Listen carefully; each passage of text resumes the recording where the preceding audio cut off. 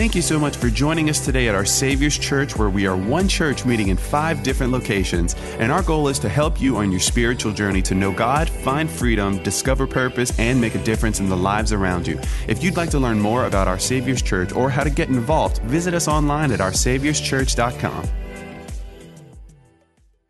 Last week, our very first Together Again service, our 10 a.m. service, everybody's in the same place. And it just so happened that the Word of God landed on us talking about something that some of you felt when you tried to find your normal seat. Conflict. Some of you were wise last week and you got here early. But what you didn't know is that person was wiser this week and got there earlier than you so that they can, yep. That's how it works, church people. I know how y'all are. But we talked about the topic of conflict, and I hope you learned a lot, and I hope you actually put into practice this past week some of the things that we talked about, how to navigate conflict, how to deal with conflict.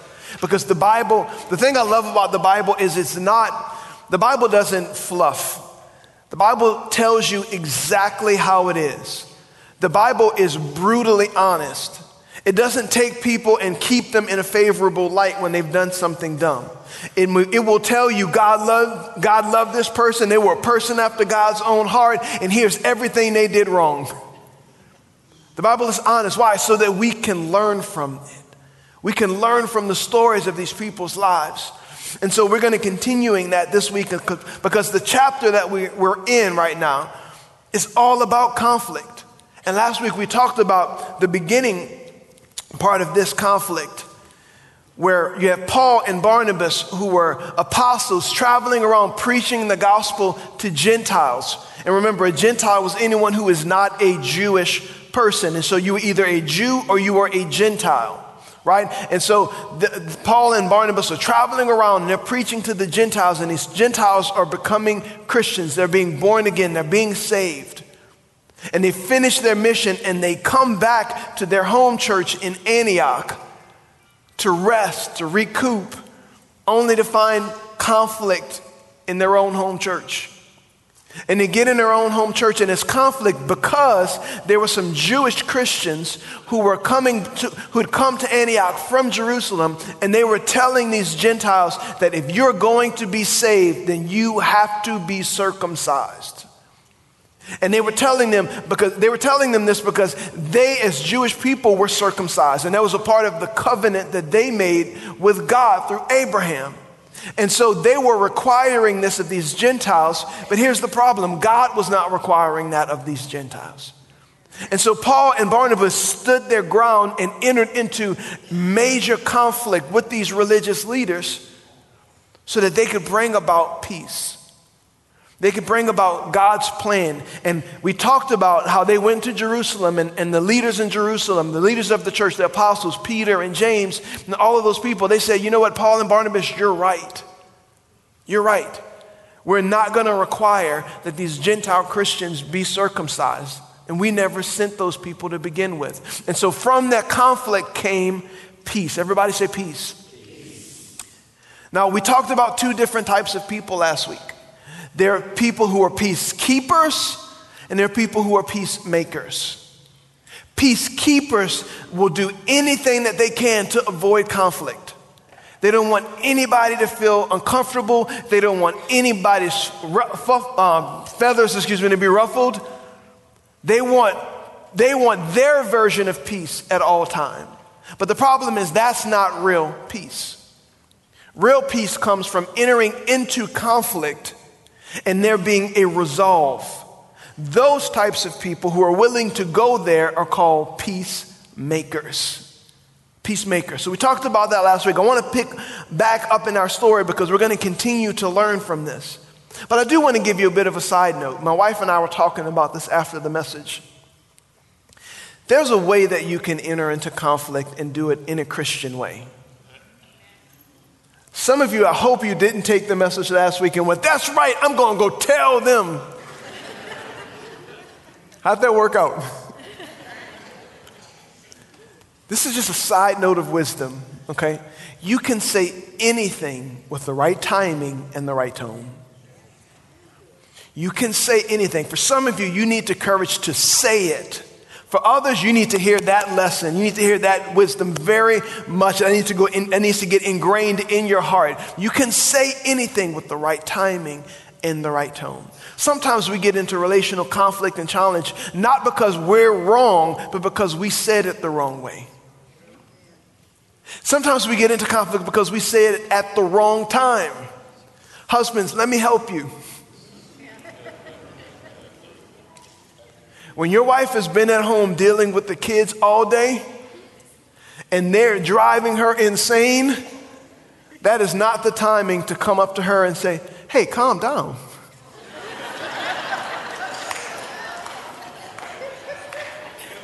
Ladies, am I right? Okay. That was free.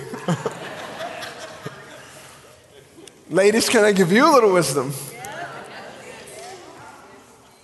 Now, when your husband is having a tough time at his job and he's being criticized by everybody in the world, he doesn't need you to add to it. You need to save some of those. Well, I noticed how the clapping went way down on that one. First one was like, yeah, woo! Second one was a golf clap. Very practical, but you can say anything with the right timing and the right tone. There will be moments where you need to sit him down and go, listen, baby, you need to change this. But when the world is against him, that's not the time to do that. That's when he needs your support. Let's keep going. Let's pick up our story. There's two, I want you to see the Bible. When the Bible is giving us stories, there are two different distinctions that can be made. There are times when the Bible is giving us something that is prescriptive, meaning it is prescribing this for your life. When you go to the doctor, they write you what? A prescription. And they are prescribing, this is what you need to take, this is what you need to do. Most of the time, the Bible is giving you something that is prescriptive. But there are other times when the Bible is simply giving you something that is descriptive. What do I mean by that? Prescriptive is this is what you need to do. This is what you need to add to your life. This is what you need to stop doing. Descriptive is simply describing what happened. It's simply telling you this is what happened. And there's things you can grow from it, things you can take from it. But what it's not saying is do what they did. Right? And so as I enter into this story today, I want you to be aware of this. I'm talking about something that is descriptive that we can learn something from. It doesn't mean we're supposed to do exactly what they did. If everything that the Bible said was prescriptive, then you would play Bible roulette and just roll it up and just, this is what God wants me to hear today. That's dangerous. What happens when you do that? Judas hung himself. Okay, wait a minute. Descriptive and prescriptive. As we dive into this, I want you to understand it. Acts chapter 15, verse 36. This is what it says. After some time, Paul said to Barnabas, let's go back and visit each city where we previously preached the word of the Lord to see how the new believers are doing. Now, this is after the challenge with the leaders in Jerusalem. This is after they've already gotten the letter from them to show, to prove this is what the Gentiles need to do. If you missed last week's message, you can go back. You can download it online. We have QR cards out in the foyer area that you can grab and simply take a picture of it or open it up with your phone, and it'll take you directly to those messages. But this is after that. Paul starts to feel this burden to go back and check on the churches. Now, the reason why he wants to do that is because I'm sure he knows that if he's having this challenge in Antioch with these Jewish Christians, he's positive that they've already gone around to some of the other churches that he's planted and started spreading these lies. So he says to Barnabas, let's go back and check on our churches. Because if it happened here, I guarantee these troublemakers are troubling our other churches. Verse 27, Barnabas agreed and wanted to take along John Mark, but Paul disagreed strongly. since John Mark had deserted them in Pamphylia and had not continued with them in their work. Everybody say, uh-oh. About a month ago, before we started the Legacy series, I left a little bit of a cliffhanger. And I told you that we were going to come back and talk about a moment in the Bible that would forever change Paul's ministry. Paul had done ministry a certain way up until this point, but once something had happened in Perga that changed everything for Paul's ministry. Well, this is that moment, because Perga is the capital city of Pamphylia. So when the Bible's talking about Pamphylia, it's talking what happened in Perga. What happened in Perga? It was in Acts chapter 13, verse 13, that John Mark, who had been following Paul and following Barnabas, abandoned them. They're traveling and they're preaching, and here's this young protege that's with them. He just decides, I'm going to leave. And the Bible doesn't tell us exactly why he left, but the Bible makes it very clear Paul was very angry and was very disappointed in John Mark leaving, to the point that he did not, when it was time to go back and visit those churches, that Paul wanted nothing to do with John Mark. Now, we don't know exactly why Barnabas left, but there's some people who've speculated why John Mark left. For one reason, possible reason, the Bible tells us later on that John Mark was Barnabas' cousin. They were related. And when they started this mission, Barnabas was essentially the leader. At least that's the way it seemed. He was the lead guy that was sent from Jerusalem. And now Paul is really starting to shine and take the lead role. And maybe John Mark said, I'm uncomfortable with this because you're my cousin and I came here for you. I didn't come here for this Paul guy. That's one possible reason. Another possible reason is that he saw or maybe had the danger that they were in, and he got afraid. He got homesick. He wanted to go home. He wanted to leave. He didn't want to do this anymore. This wasn't fun anymore. This was scary. Sometimes preaching the gospel is scary. Sometimes opening up and sharing your faith with people will not always be met with, you know what, thank you, you're right. Sometimes it will be met with, get out of my face. You're one of those Jesus freaks. I don't want to hear anything about that. So maybe that's why he left. Third reason, possible reason that he left, is that Paul and Barnabas had not yet gotten the letter from the Jerusalem church saying that preaching to the Gentiles like they were doing was okay. And maybe, just maybe, John Mark left because it was right about the time they were doing so and said, I don't agree with what y'all are doing, so I'm going back to Jerusalem and I'm going to rat you out. Those are all possible reasons why John Mark left. We don't know exactly why. All we know is that Paul took that abandonment very, very seriously. And it says here that the Bible says that Paul, not only did he disagreed strongly. In other words, he was mad. And they had a fight. The Bible says that this was no small disagreement. How many of you know what those no small disagreements actually mean? It was a full-on fight. They were angry. It was the type of fights when you start talking about each other's moms, start bringing up stuff from junior high. Like, it's just all out there. Right? This was a full-on fight. And it was a battle. This is important for you to know. This was a battle between peers. This was a battle between friends. These men who had been so committed to one another for so long found themselves at odds with one another. Now, this is important for you to know. They were peers. Don't misconstrue what I'm saying. The Apostle Paul was arguing with the Apostle Barnabas. I'm not telling you this so that you can go home and be like, if you're a teenager, I'm going to tell my mom what to do. That's not how that works. Right? You honor your parents. I'm not telling you guys this so you can go tell your boss, I've been waiting to tell you something. Pastor Gabe told me it was okay to do it. You will get fired. Don't do that. The Apostle Paul and the Apostle Barnabas had this conflict. They were peers. Let me just say this too, when it comes to relationships with people like that, because what I'm not saying is that you won't have times when your teacher or your parent or your boss is wrong. But there's something that's important for you to know. Submission begins where agreement ends. I'm going to say that again. Submission begins where agreement ends. You submit to something when you realize, okay, I disagree, but because of the placement God's put you in my life, I'll submit to that. As long as it's not disregarding the word of God, as long as it's not wrong. Now, if they start asking you to do something that's wrong or is against the will of God, then you obey God rather than man.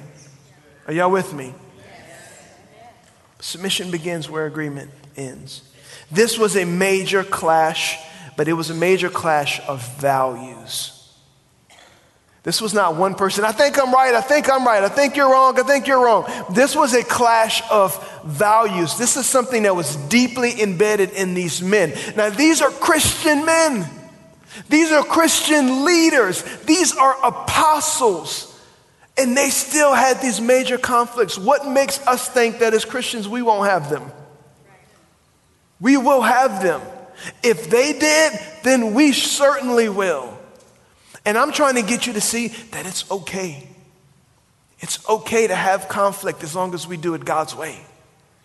As long as we do it the way that Jesus wants us to. So, what were the values? Why were they clashing? Well, Barnabas' value. Remember, Barnabas is wanting John Mark to come with them.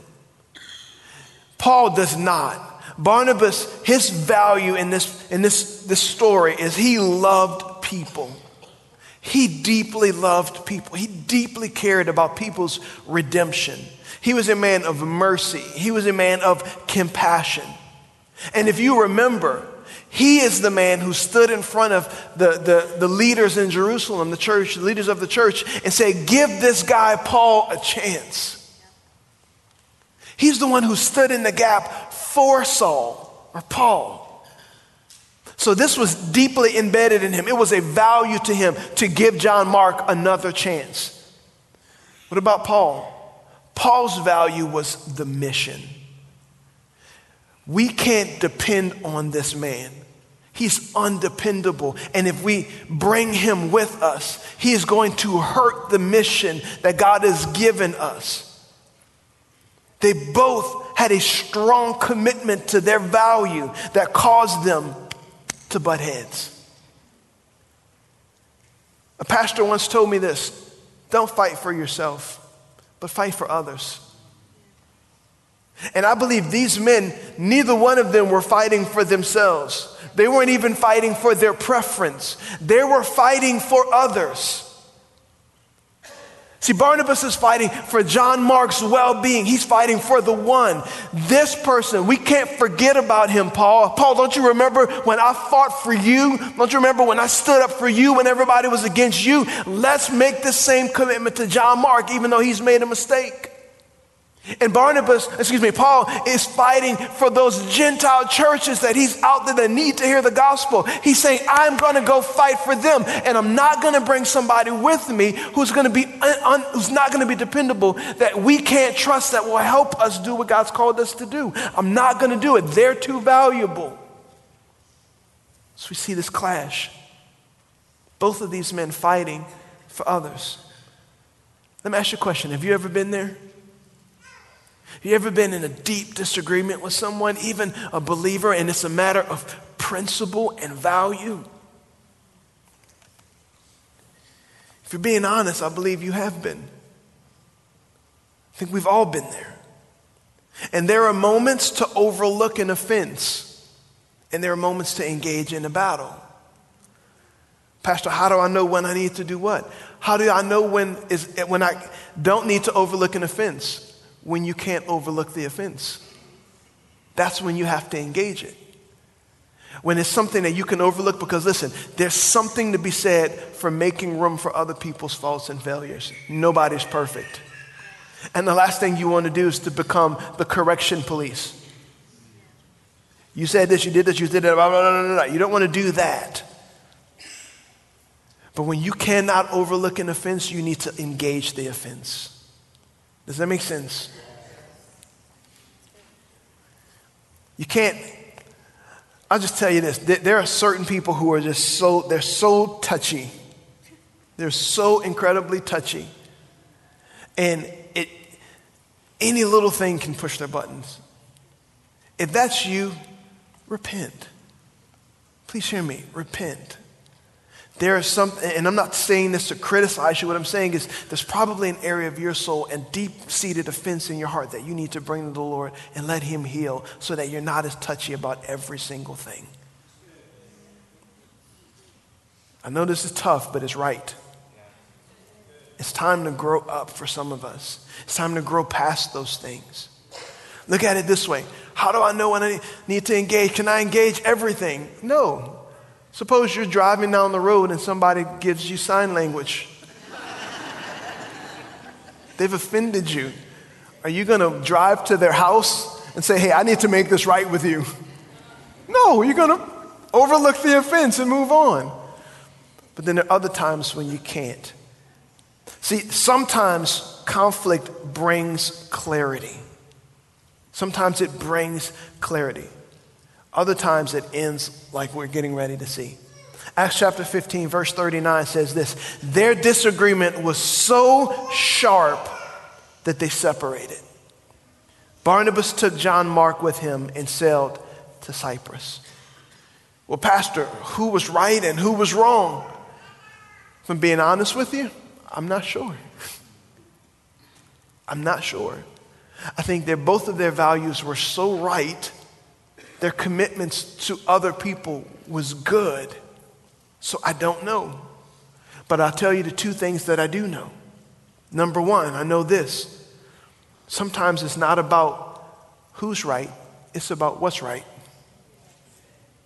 Sometimes you need to fight for a relationship, not because you are right, but because that relationship is right. And you have to be willing to say, you know what? I'm going to own what I can own for the sake of this relationship, for the sake of making this relationship right. Again, sometimes relationships need conflict to bring clarity, but there's also those moments that you just forgive one another and you make allotment for their faults and failures. Sometimes it's about what's right above who's right. What I am glad about with these men is this. They were honest with one another, though. They didn't harbor this bitterness. They didn't hold on to this bitterness and let it linger in them to the point where later on in their journey, they could have been on the mission field in prison, and all of a sudden, Barnabas lashed out, you didn't let me bring John Mark. I'll tell you what your problem is. No. They had the conflict, and they dealt with it. They dealt with it.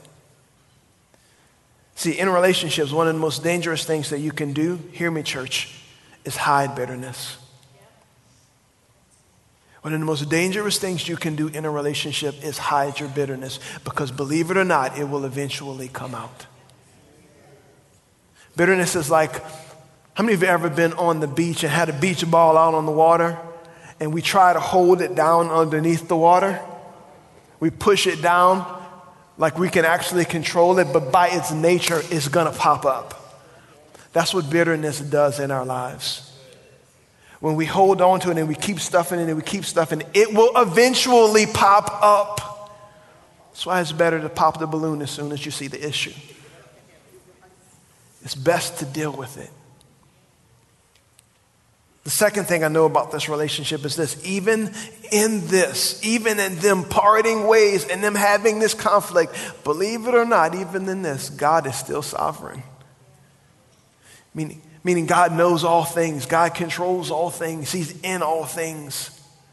God was sovereign even in this. How can you say that, Pastor? Because as bad as this looks, and I'm going to unpack this a little bit more in a moment, as bad as this looks from the outside, now, God didn't only have one team of apostles going to the Gentiles. He had two teams of apostles going to the Gentiles. And the work of the ministry was spreading and was more effective and more efficient because this happened.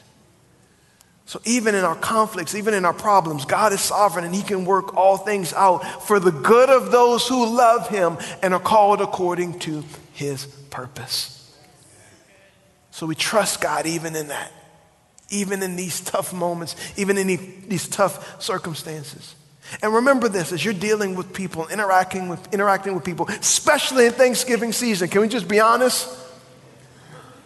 Some of you are very much looking forward to going home. Some of you are like, oh, God. My uncle's going to be there. My cousin's going to be there. Every time I got that one sister who she's in charge everywhere she goes. We have to know how to deal with conflict God's way. But remember this, and this story is so amazing because these are two incredibly godly men. But remember this, the best of men are men at best. The best of men are men at best. None of us are perfect. And the same grace that you expect people to give to you, sometimes you've got to give that same grace to other people.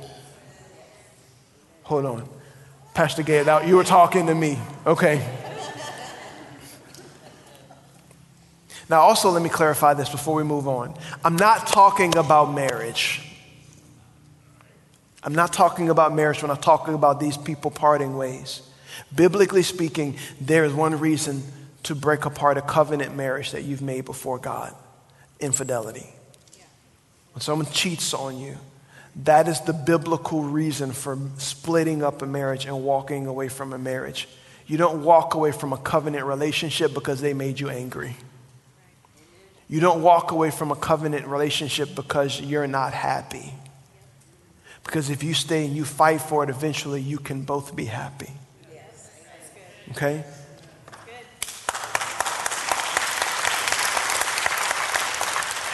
So, Pastor, what happened in this story? Acts 15, verse 40. Paul chose Silas, who was a prophet.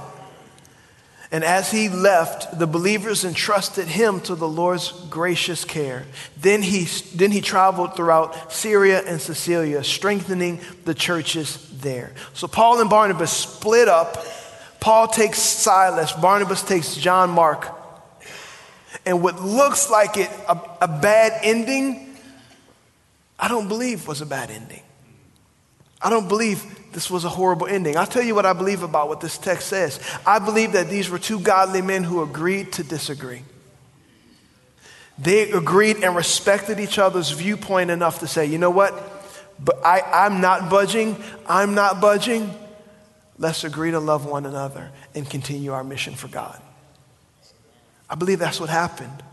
And sometimes men and women, that's what happens.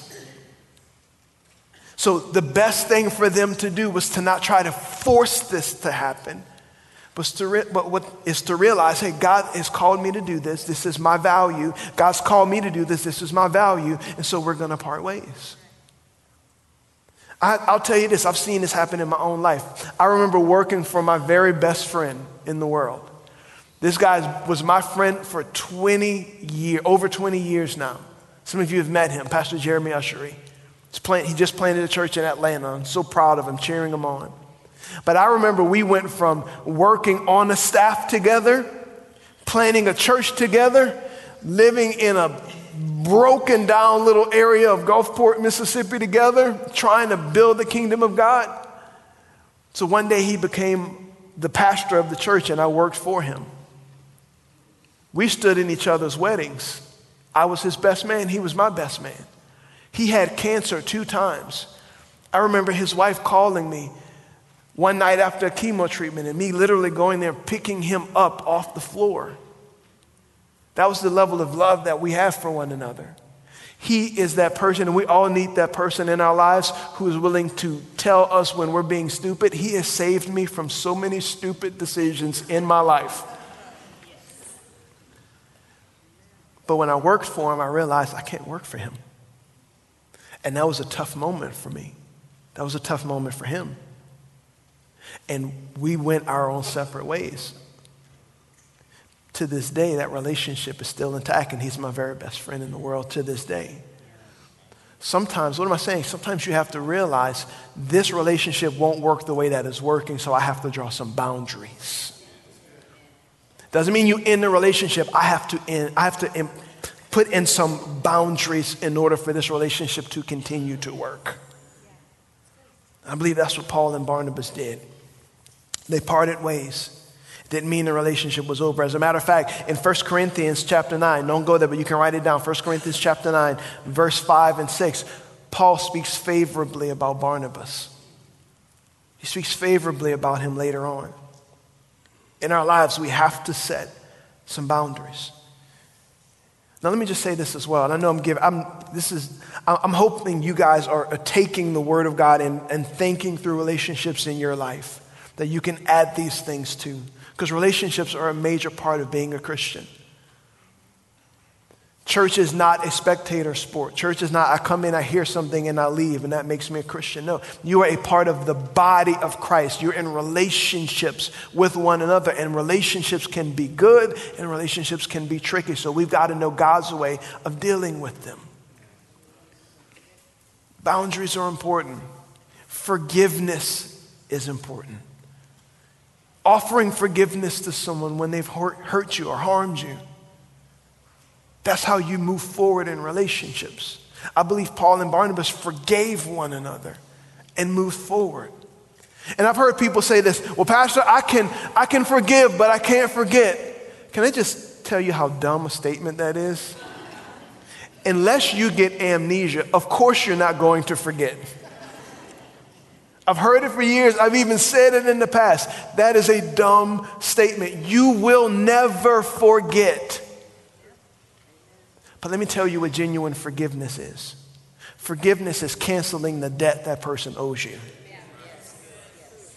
See, when someone sins against you and they do something to you, you feel as if they owe you something. Whether that's an apology, whether that's something they stole from you, or whether it's just the pain that they made you, they owe you fixing that pain. When you offer someone forgiveness, essentially what you're telling them is, I'm canceling the debt that you owe me. I'm canceling that debt. You don't owe me anything anymore. That is forgiveness. You cancel what they owe you. However, that doesn't mean you give them another loan. This is what I mean. Forgiveness heals you. Forgiveness lets them off the hook.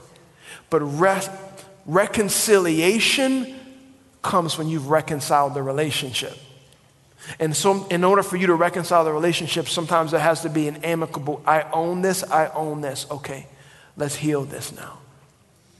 I'm not advocating you put yourself in a way of people continuing to harm you over and over and over and over again. That's not what I'm talking about. Restoration comes whenever you've reconciled things. There's been ownership, there's been changes made. But you offer forgiveness. Why? Because if you don't, it's going to eat you alive. I've heard it said like this. Unforgiveness and bitterness is like taking rat poison and expecting the other person to die. It kills you. It kills you. Let's move forward. How does this story end? I want you to see how this portion of the story ends. And we're going to continue. We're going to keep going. But Paul learned some things. I believe Barnabas probably learned some things as well. What do we see happen? It would be great if the story ended right there, right? And we've learned some things. But the Bible continues and tells us later on what happened many years after the fact. The first thing that you need to know is this. John Mark is the man who wrote the book of Mark. The Gospel of Mark. Matthew, Mark, Luke, and John. Mark was written by John Mark. Now, thank God for Barnabas. Thank God that Barnabas was willing to give this man another chance when Paul was unwilling to. Barnabas did. History tells us that John Mark later on kind of became a son in the Lord to Peter. Peter calls him that in 1 Peter chapter 5, verse 12. He calls John Mark his son in the Lord. John Mark started following Peter, and he started writing down Peter's sermons, which is what allowed him to write the Gospel of Mark. That's what history tells us. It's important for you to know this. Just because people are done with you doesn't mean God is. Just because people have given up on you doesn't mean God has. And for John Mark, there was a story of redemption for him. There can be a story of redemption for you. The second thing is this. Even Paul later on saw the value in John Mark. How do I know that? He says it himself in Colossians chapter 4, verse 10. He says this. Articus, who is in prison with me, sends you his greetings, and so does who? Mark, Barnabas' cousin. As you were instructed before, make Mark welcome when he comes to visit you. Here's Paul writing to the church in Colossae, the book of Colossians. He's saying, hey, receive John Mark. Philemon, chapter 1, verse 23 says this. Epaphras, my fellow prisoner in Christ Jesus, sends you his greetings. So does Mark. Articus, Demas, and Luke, my co-workers. He refers later on to Mark as what? A co-worker. And then in Paul's last letter that he wrote before he dies while he's in prison, he writes this to Timothy. We're going to talk about him in a moment. But in 2 Timothy chapter 4, verse 9, this is what it says. Timothy. Now, Paul is in prison. His death is imminent, is coming. This is where he says things like, I finished the race. I fought the good fight of faith. He knows he's getting ready to die. And he's writing this letter to his son in the Lord, Timothy. This is what he says. Timothy, please come as soon as you can. Demas, who just remember the last scripture I read, he was counting as a brother. Demas has deserted me because he's loved the things of this life and has gone to Thessalonica. Crescens has gone to Galatia, and Titus has gone to I don't even know how to say that. But anyway, verse 11. Only Luke is with me. Bring Mark with you when you come, for he will be helpful to me in my ministry. Even Paul later on saw the value in this man, John Mark. This is a story of redemption. I think there's a few lessons we can learn. We can give people grace. There's times when we just need to be honest with one another and agree to disagree. All of these things are wrapped up in this story of John Mark. But God was not finished with John Mark. And if God was not finished with John Mark, maybe you are a John Mark. God is not finished with you.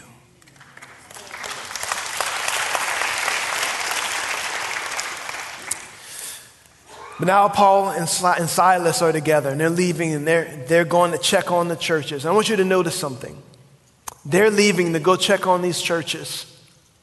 And the first time that Paul was sent out, he was chosen by the Holy Spirit. There was prophecies. There were all of these things coming out to say, set aside Paul and Barnabas for the work. And there's this deeply super spiritual moment. That's not what happened this time. This time, Paul got into a fight. And then realized, I still need to go check on these churches. Why? Because there was a burden inside of him for them. And what's my point in telling you that? I think sometimes we wait to do something for God until there's a super spiritual moment and angels come down and prophets start telling you you're the anointed one to do this. You are called to be the greeter at the front door of our Savior's church. Yea, says the Lord. That's not what happened here. What happened here was Paul simply had a burden.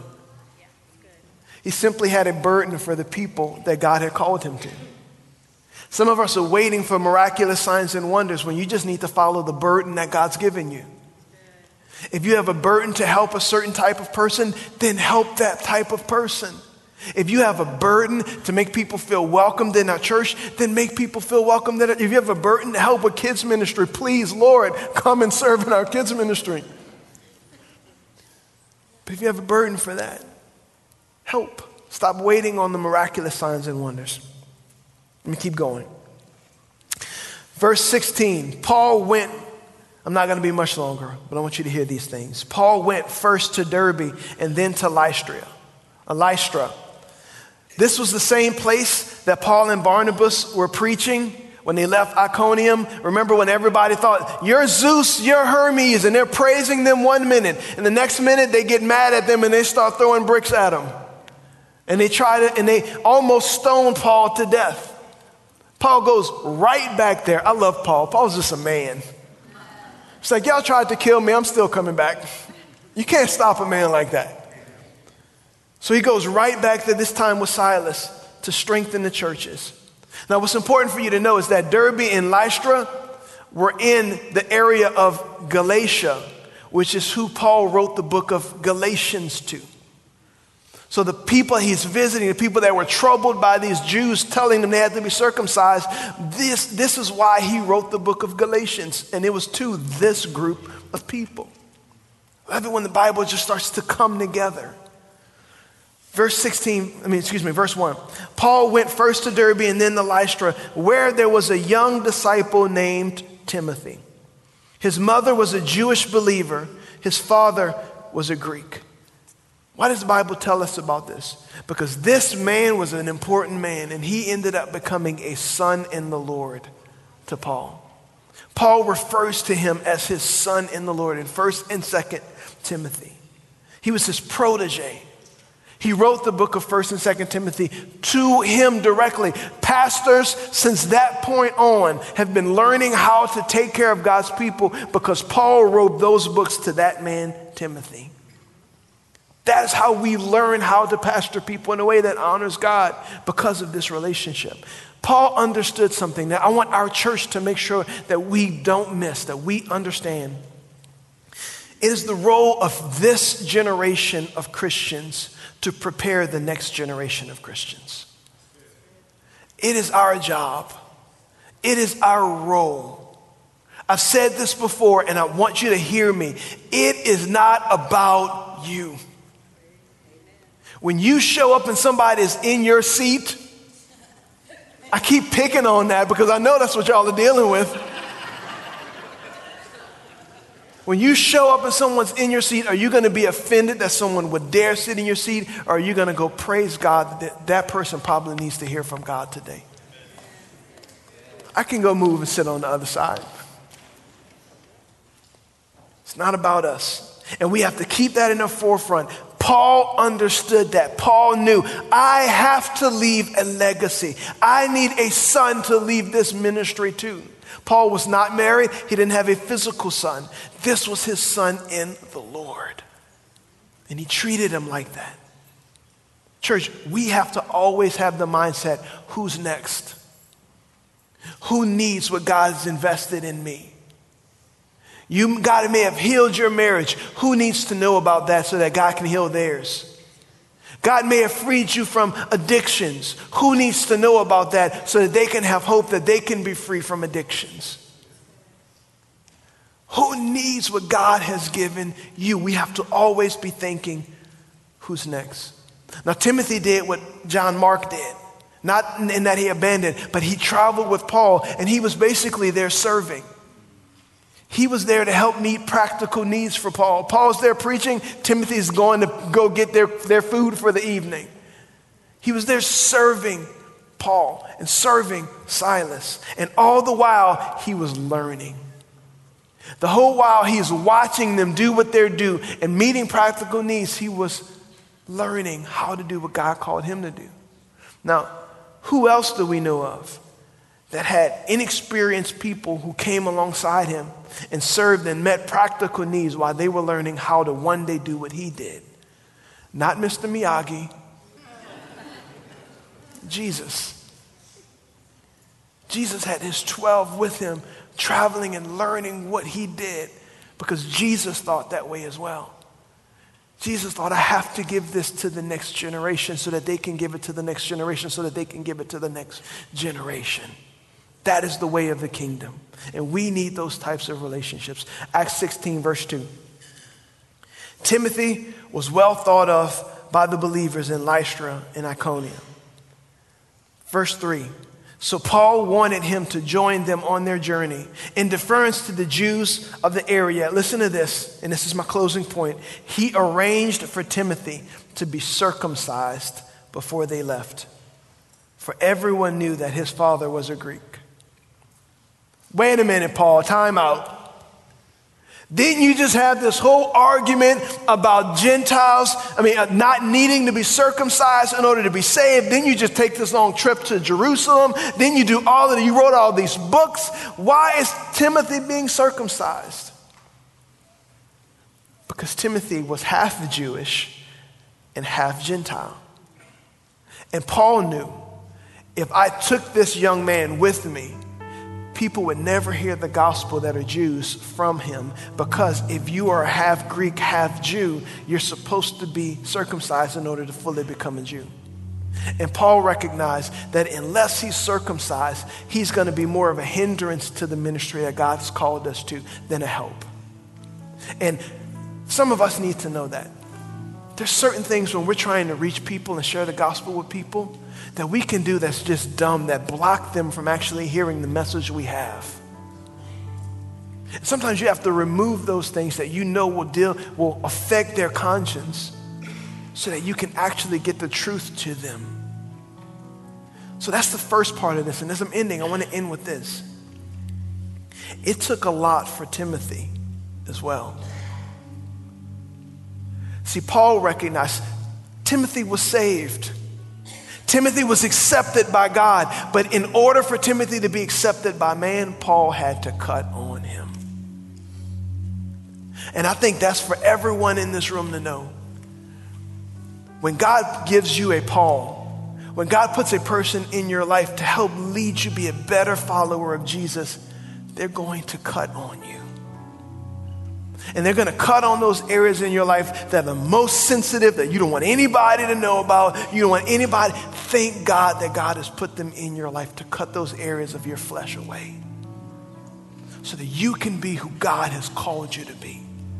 See, Paul knew Timothy would never be able to do these things unless I cut on that area of his life. For some of you, God has put Pauls in your life that you've resisted and you've rejected because you didn't like how uncomfortable it felt. Some of you need to turn right back around and embrace those relationships because they are helping you get to the place God wants you to be. They're helping you fulfill the call God has on your life. And you won't get there unless you're willing to let them cut on you. For Timothy, that took trust. For Timothy, that took humility. For us in those relationships that God has given us, if we really want to grow, it's going to take trust. It's going to take us being willing to let them hold us accountable to those areas that we said we wanted to grow in. Thank God for the Pauls in our lives. So as I end, what am I saying? I'm saying relationships are tough. They're complicated. But God is sovereign. Paul and Barnabas dealing with tough moments. Timothy submitting to the process of getting cut. John Mark feeling rejected by Paul and being picked up later on by Peter. Relationships are complicated, but they're worth it. They're worth it. Trust that God is sovereign. Honor people. Forgive people. Speak truth to people. Draw boundaries with people. But in the process, trust God. Let me pray for you. Father, I thank you for your word. Lord, I thank you for relationships. You use relationships in our lives to cause us to see things in our heart we would have never seen before. To encourage us to be what we've always strived to be. You have a way, God, of taking relationships, even with other Christians. And there's even people in this room, you've been tempted to give up on church because you've been hurt by people in relationships. Maybe, just maybe, that's what God was using to deal with that area in your soul, that you would not have let him deal with any other way. Father, I pray that you help us to embrace all that the body of Christ has to offer us. When it's a tough moment, when it's a challenging moment, when it's an easy moment, when it's our time to offer forgiveness to people, help us remember this. When we feel like no one's willing to forgive us, help us remember this. We love you. I'm grateful, Lord. Thank you for your word and helping us navigate these relationships. With every eye closed and every head bowed, if you're here today, and as I'm talking about these relationships, let me just be very transparent. The most important relationship that leads to these relationships is the one that you have with Jesus. It begins with you being saved. That's why God sent Jesus to die on the cross. Not so you can be a member of a church, but so you could be a member of his kingdom. So you could be a member of his body. So you can have a legitimate relationship with God the Father that you could only have by your sins being forgiven by the blood of Jesus.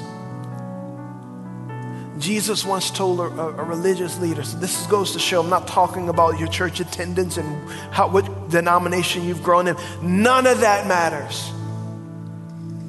Jesus told a religious leader, you cannot enter into the kingdom of heaven unless you're first born again. If you're here today and you say, Pastor, I'm not born again. I'm not right with God. My sin is standing in the way of my relationship with him. And I need to be saved. I want to pray for you. Because his Spirit has been drawing you and you know it. And he's been dealing with you and you know it. And it's time for you to say yes and to follow him. And I'm going to lead you in a prayer in a moment. And these words will not save you. Please hear me say that. You can pray this prayer 100 times and not mean it. But it's the willingness to say, I'm going to follow and make you my Lord. And his grace and his love will meet you right where you're at today. I'm going to walk you through a process that's as easy as ABC. A, you admit that you're a sinner. B, believe that God sent Jesus to die on the cross for your sins so you could be forgiven. And C, confess that he is now the Lord of your life, that he rose again from the dead on the third day, but that you are bowing your knee to follow him and doing things his way. If you say, Pastor, that's me. I want to be born again. I want to be saved today. With no one looking around, I want to acknowledge that it's you that's making that decision. And I'm going to lead you in a prayer, and all of us are going to pray it out loud together. But it's our prayer of surrender. 1, 2, 3. If that's you, lift it up. You say, Pastor, I want to be born again today. I want to follow Jesus in my life. Don't be ashamed. Lift up your hand and hold it up high. He wasn't ashamed when he died on the cross for you. Thank you. I see your hand back there. Anyone else? Say, this is my moment. I want to be born again today, Pastor. I need Jesus in my life. You can put him down. Church, let's pray this prayer out loud together. Say this with me. Say, dear Lord Jesus, I believe you are the Son of God. I believe on the cross you died for my sin, for my guilt, and for my shame. I believe you faced hell for me, and you rose again from the dead to give me a place in heaven, a purpose on earth, and a relationship with the Father. I turn away from my sin. I repent of my sin. And I've turned to follow you. And I acknowledge that from this moment on, God, you are my Father. Jesus, you are my Savior. Holy Spirit, you're my helper. And heaven is now my home. In Jesus' name, amen. Amen. Come on, church, let's celebrate that.